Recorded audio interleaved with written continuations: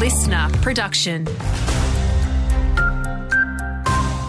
Hey there, it's Andrew Shao with the latest. Hundreds of kilometres of new power transmission lines between Victoria and New South Wales could add to your power bills. A tax on the land used for those high voltage lines will go up in that case, according to the Herald Sun. The Victorian opposition have told the Sun, though, it just adds to the cost of living pressures.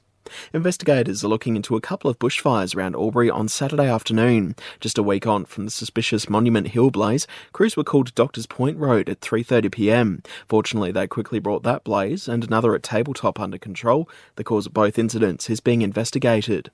A call has been made for the Victorian State Government to fund 500 housing places for young people living with a mental illness. This was a key recommendation of the 2021 Mental Health Royal Commission. We're now 3 years on and the government's failed to provide any direction or funding in relation to this important recommendation.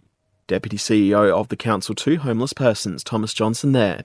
Briefly, Victoria is the second smartest state in the country, just behind New South Wales. NAPLAN results have been compared, with Victoria having 36 primary schools in the top 100 and 31 secondary schools.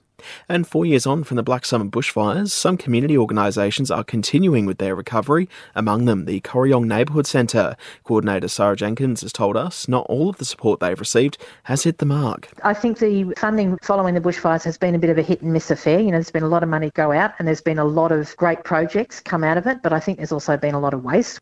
Her comments come as the Foundation for Rural and Regional Renewal wraps up their bushfire recovery fund. The supercar season got off to a cracking start over the weekend at Mount Panorama for the Bathurst 500.